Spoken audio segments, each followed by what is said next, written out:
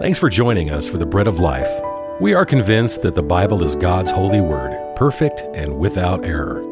Its perfection delivers what is good and beneficial for those who hear it and heed it. It is perfect, for it leads us to the perfect one, the Lord Jesus. He is the bread of life. Let us seek Him together through God's Word. Now here's our teacher, Joel Van Hoogen.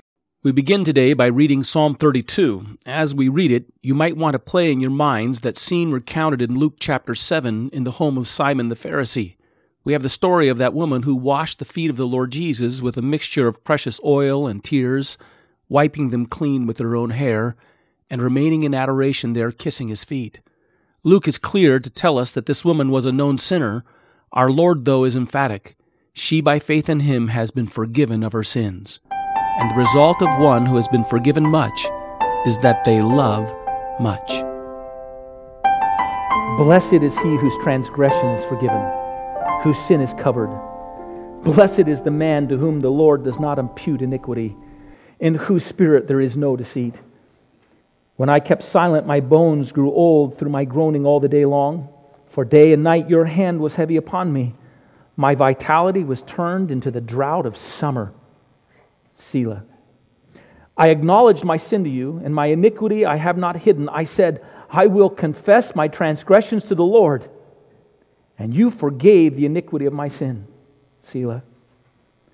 For this cause everyone who is godly shall pray to Him in a time when He may be found. Surely in the flood of great waters they shall not come near Him. You are my hiding place. You shall preserve me from trouble. You shall surround me with songs of deliverance. Selah. I will instruct you and teach you in the way that you should go. I will guide you with my eye. Do not be like the horse or like the mule, which has no understanding, but must be harnessed with a bit and bridle, else they will not come near you. Many sorrows shall be the wicked, but he who trusts in the Lord, mercy shall surround him. Be glad in the Lord and rejoice, you righteous, and shout for joy, all you upright in heart. While we've been preaching through the Psalms, the title of the series has been Christ in Every Psalm. He's there in every psalm. When the Lord Jesus spoke after His resurrection to the disciples and said that the Old Testament and that the Psalms spoke of Him, He changed the orientation that we have when we come before the Psalms. We don't simply go before the Psalms simply trying to connect with human experience, although that's there, but we come there to discover the God-man, that God who became flesh and lived and dwelt among us and offered Himself up as a sacrifice for our sins and is coming again one day to reign as Lord of Lords and King of Kings. We come to discover Him there and identify with Him. And identifying with Him, He opens up before us the depth of our own humanity, but He also opens up before us the answer that He has for all of our needs. Well, the greatest blessing, we rejoice in the blessings that God gives us, and this has been a good year for us. You know, I mentioned that just at the beginning of this year, my wife and I were able to go down to Temecula, California, and we were able to be with my son and his wife, who just had a little boy the 1st of December. We were met there at the door with our other daughter, who was visiting her in-laws in California, with their son that they just had in March, and we brought down with us our other daughter, who came to be with us. She came down from Bozeman, Montana, and she brought down with her her little boy that was born in October. That's a great trifecta. Listen, every year that our kids were born, we considered that to be a good year. This has been a very good year. This has been a blessed year. My wife and I were talking about this just last night, and I don't know how the Lord can duplicate the blessing that we experienced in this last year. It's just been a good year for us.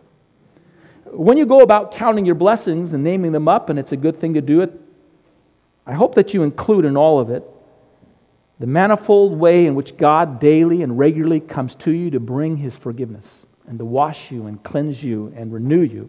There are all kinds of blessings that we can count in our life, but what the psalmist is telling us here is that the greatest blessing of all is the blessing of forgiveness. You have that story in Luke that we read of the woman who came and found the Lord Jesus. She had lived a life that is not described for us. It's only described for us in one way. She was a sinner. She was an individual that out of that life had found profound and deep and complete forgiveness. And as an expression of that forgiveness, she was filled with overwhelming love for the Savior. She anoints His feet with her tears first. She wipes His feet with her hair. She pours oil upon His feet. She kisses His feet. She loves Him. And the lesson of that parable is this: he who has been forgiven much loves much. And the lesson of this psalm is whoever's been forgiven much is greatly blessed. It's basically the same idea. It's the same construct. It's the same argument. And so here's a simple outline to consider. We'll look at least these first 2 points this morning, and we'll possibly look at the second point next week. We'll see. The first is the blessedness of forgiveness. That's what we're going to talk about. The second is the way into that forgiveness. The third is, this is the outline for the psalm, the walk from, or the life from that forgiveness. So there's the blessedness of forgiveness, the way into that forgiveness, and the life, or the blessed life that comes from that forgiveness. Let's look at the first point here, the blessedness of forgiveness. We see this phrase, or this word, blessed here, and as we look at it, we want to pause here for just a moment, and we should pause, I should say, and just for a moment, consider this idea of being blessed from a theological perspective. In other words, let's put our mind before it. Let's imagine that this man has been put before us here. He's standing before us. He's got a big smile on his face. He's very happy. He's blessed. We say, now, this man is a blessed man, and the reason he's blessed is he has been forgiven. Now, let me explain to you for a moment the transaction that's taken place here so you can appreciate what we're saying when we say this man has been forgiven. So let's look at it from a theological perspective first. The first thing that we have to realize about this man is that for any of his sins to be forgiven, his sins had to be paid for. In fact, this is true for any sin that you might forgive. Any person who's realized forgiveness from another individual. Any sin, every sin that finds forgiveness is a sin that is still paid for in one way or another. The payment that brings forgiveness always comes to us on the part of the one who is forgiving, and it's received by the one who is forgiven. There's always a payment for sins forgiven. It's paid by the one who's forgiving, who's the forgiver, the offering the forgiveness. It's simply received by the one who's forgiven. We've said this before plenty of times, but I owe you $100. I don't pay you back. You at some point in time forgive me of the $100. You paid $100. That was your forgiveness. I received it. Sometimes, I know wives feel this way about their husbands or their children. They make us suffer for a couple weeks for what we've done. Then they decide that we've suffered enough, and then they forgive us. I suffered enough, I've forgiven them. That's not forgiveness. For 2 weeks you paid for it. That's not forgiveness. Forgiveness is making the payment yourself towards the one who's forgiven. Now what that means is this, that when we sin against God, and when we receive forgiveness for sins that have been committed against the eternal, infinite God, who pays? Who pays? God pays. God is the one who pays in order to forgive us. And that payment for all of our sins, or for this man's sins, was exacted upon the cross of Jesus Christ. There, when the Lord Jesus Christ died, as very God of very God, He was providing for the payment of this man's sin. And in so doing, He provided the groundwork for this man, for any man or woman or child, to be forgiven. And we enter into that forgiveness when and only when we embrace that payment alone for all the sins that we have committed. If you think you can make up for it by doing some good deeds, you're throwing pennies. Oh no, you're throwing your own bankruptcy already. You're throwing your own worthlessness against the weight of your sin. No, it costs something far dearer than your good works to bring forgiveness to you. It costs the precious blood. We read it in 1 Peter chapter 1, the precious blood of our Savior Jesus Christ to bring about our forgiveness.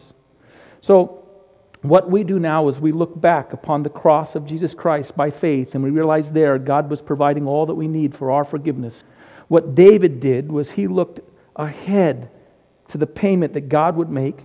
David longed to go to the temple where sacrifices are made. They knew that an animal couldn't pay for the price of sins, but in those sacrifices they knew that God was foreshadowing or promising a payment that would come, that would be final and complete. They trusted in the provision of God for their sins, and the provision came. And it was borne by the Lamb of God, Jesus Christ, who takes away the sins of the world. What David saw dimly by faith, looking ahead, we see wonderfully in the suffering of our Savior Jesus Christ upon the cross for us. And this man is forgiven because of the work of Jesus Christ upon the cross, because God has paid the punishment for his sins. That's how he's forgiven. And because this man has put his faith in Christ alone and realized God's forgiveness, he's not only had the door of his sins closed upon his life, but he's had opened up before him the door of heaven. If you look at this man, we'd say this as well. Because he's been forgiven, he has, and because of that purchase price that was made for him, he's been redeemed and he's been bought back from the bondage of his sin. That's why he's smiling so much. He's been bought back from bondage. And not only that, with that act of forgiveness and that blood that was shed for him and that life that he received, he's been regenerated. That is, he's been given a new life that's free from the condemnation and the inescapable corruption of that sin to live a totally different life. He's been set free from it. You know why he's smiling so much and he's so happy? And right now he's clicking his feet. Can't you see him? He also, this man who has been alienated from God, has been reconciled to a holy God. And he has a relationship with him because he's been completely forgiven of his sin. And oh, look at him. This man has been adopted into the family of God. He's received the inheritance of God's sons, the inheritance of all eternity. He's been redeemed, he's been regenerated, he's been reconciled, he's been adopted. All because he's been forgiven. We could chronicle here for a long time the successive wave upon wave upon wave upon wave that fills our life with blessing when we realize forgiveness through Jesus Christ alone and God's payment. Now, theologically speaking, this fellow is very blessed. And if you've received Christ as your Savior and your Lord, you are too. You are too. And we could trace it. It's worth the study. But when David wrote this psalm, he wasn't speaking to the hypothetical man. He wasn't putting up before us a third-party person and saying, let's study him for a while and let's consider the theory and the theology behind his forgiveness and his joy. David was simply speaking for himself. David was not speaking intellectually or hypothetically or theologically. He was speaking poetically and emotionally and experientially, and David was euphoric. He was ecstatic. How blessed is the man who has his sins, his transgressions forgiven. And when David says blessed here, he has a smile on his face. He has a glad tear on his cheek. He has a leap in his step. He has a laugh in his belly. David is speaking of that immediate emotional release, that outpouring of love and joy and peace and well-being and weightlessness that comes to a person who knows deep and complete and utter forgiveness from the burden of their sins. And in that moment, they feel blessed. Have you been forgiven in Jesus Christ? Have you found through faith in God's Son and His death and resurrection your complete forgiveness with God? You'll know. You'll know then the blessing of forgiveness. This has been The Bread of Life, a ministry of the Bread of Life Fellowship in Boise, Idaho. For a copy of this message, just call us at 208-331-4096. Until the next time, God bless you.